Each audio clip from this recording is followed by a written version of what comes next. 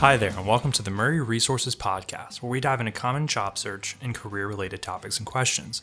My name is Scott White, and I'm the marketing specialist at Murray Resources, a recruiting and staffing firm that has worked with thousands of employers and placed tens of thousands of candidates over our 30-year history.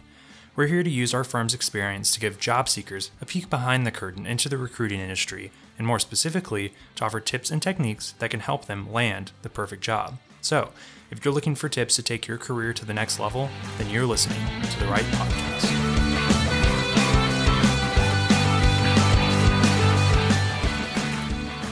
Have you ever wanted to know what a resume writing service is and how it works? Or who should even hire a resume writer? And what you should or shouldn't include on your resume?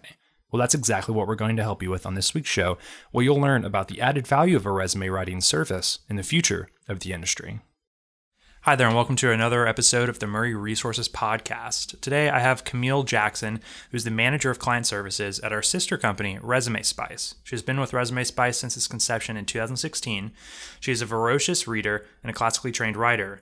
Camille holds her bachelor's from UC Santa Barbara and master's in literature from the University of Houston. Camille has worked with clients ranging from entry-level grads seeking their first professional role to C-level executives pursuing their next challenge.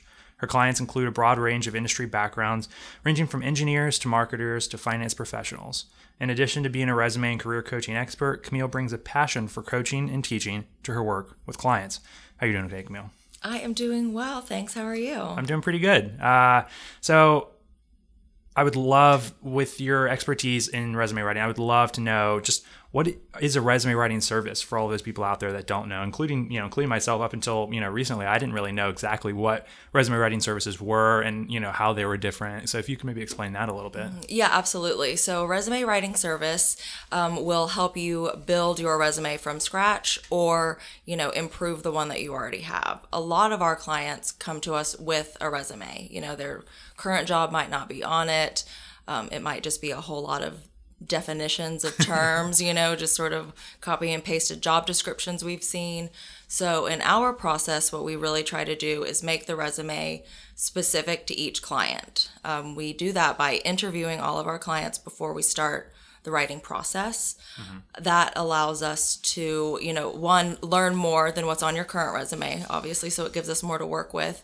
But interviewing them rather than having them fill out a long questionnaire, make sure that we're getting the specific information we need. We can have follow-up questions, all that kind of great stuff, but it also is a big time saver for the client, filling out a 20-page questionnaire, which some services have really long ones.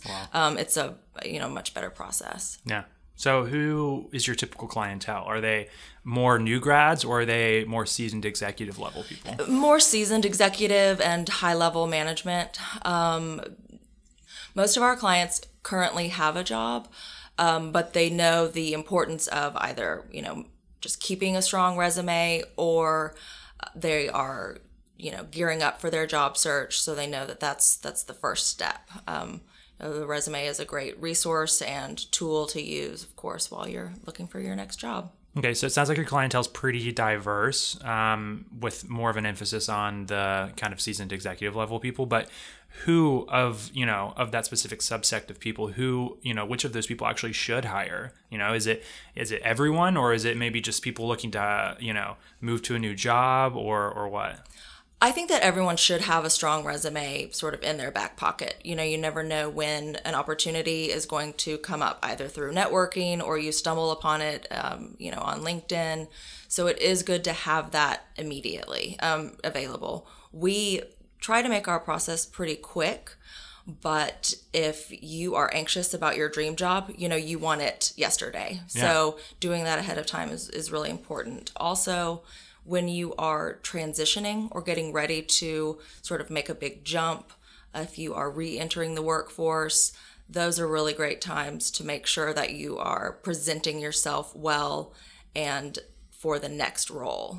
Okay. Yeah. I guess this is more like of a logistical question, but how long does it typically take to get, a kind of new, polished, refreshed resume back from a resume writing service like yourself? Right. We deliver the first draft within 2 business days of that consultation. Okay. That draft is usually pretty complete. So if there are any revisions needed, it's a fairly quick turnaround as well. Okay.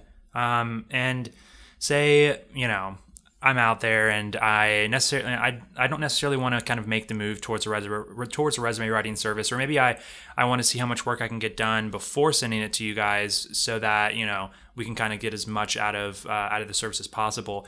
So what should I include on my resume? What shouldn't I include on my resume, and kind of maybe how long or how short it should be? That's a good question. Okay, so I'll start with what you should include. Information that is relevant to the next role. So if you have a job, not you, but from 10 years ago, that is really just not relevant anymore, then it needs to be pared down. Okay.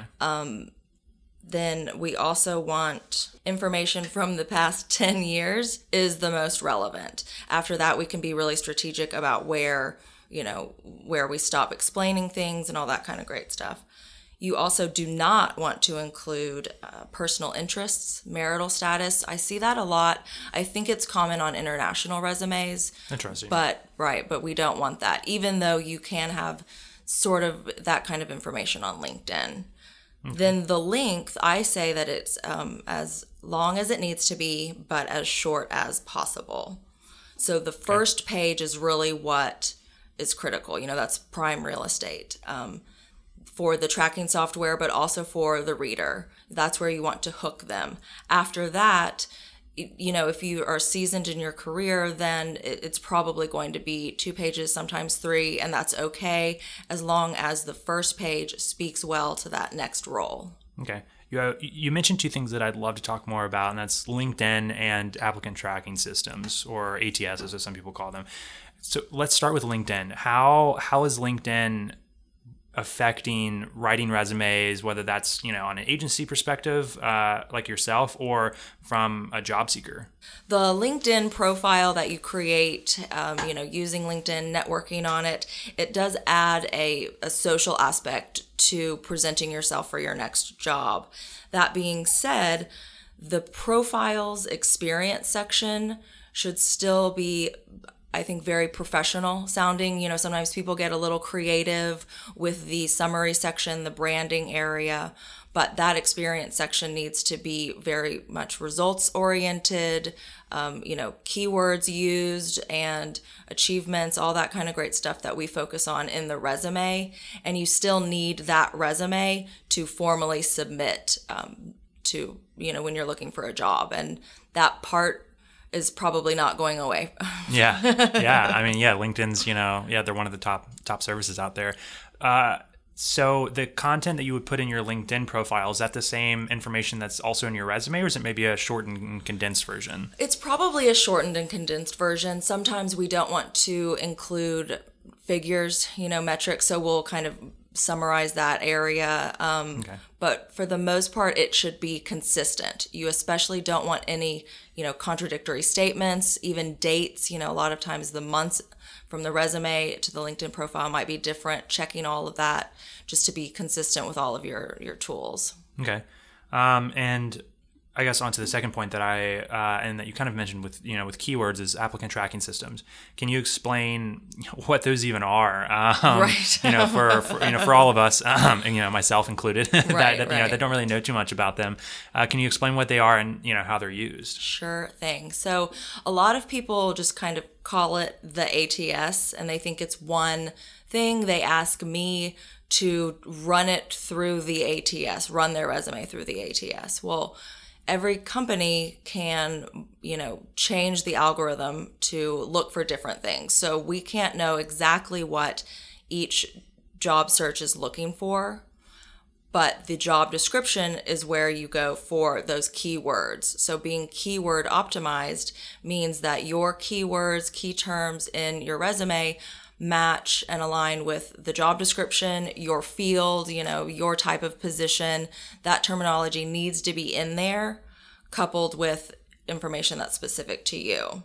You explain how someone would go about, optimizing their resume for applicant tracking systems? Sure. So the job description usually has some tasks, responsibilities, and a qualification section. Mm-hmm. That qualification section is huge in tailoring your resume. If it asks for certain background, certain industry background, make sure that terminology is in your resume. Okay. The tasks, you might not have done them, but you might have done something similar. So working on bringing that terminology, if you see that continuous improvement is going to be crucial for that role, show continuous improvement in your resume with the term and then specific examples, because eventually, hopefully, your resume will get to a reader who wants more than just those terms. Okay. So whenever we were talking about how resume writing services even work, you kind of mentioned speaking to two different audiences. Whenever you are writing, whether that's a college grad's resume or an executive level professional resume, can you kind of explain what those two audiences are? We've talked about the tracking software, but what's the other audience and how do those two play hand in hand? Right. So the first audience is the tracking software. That's where all those key terms are really great. The second audience is a reader. And that's where you need the information that is specific to you, your achievements, the context of your situation, not just job descriptions. Because when you have job descriptions, that is going to be very similar to, every other resume that they're going to see. Mm-hmm. So adding information specific to you, but that still reads very quickly because, the first glance at a resume is pretty short. So placing the strong information in certain spots is really important. And that's where, these great writers that we have at Resume Spice are so important. We can take all of this information, a 30 to 45 minute conversation, and still pack it into about 2 pages. Okay, cool. Well, I think you've given us a lot of information to think about. Answering some really common questions that I feel like are, often overlooked or, aren't really explained correctly. But, thank you so much, Camille, for joining us today. And we really appreciate all of this great information. Thank you, Scott. It was fun. Thanks.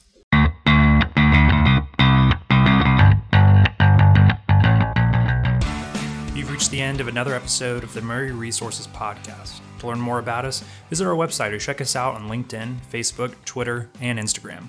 Also, don't forget to email us with your questions that you want to be answered during the show at podcast@murrayresources.com.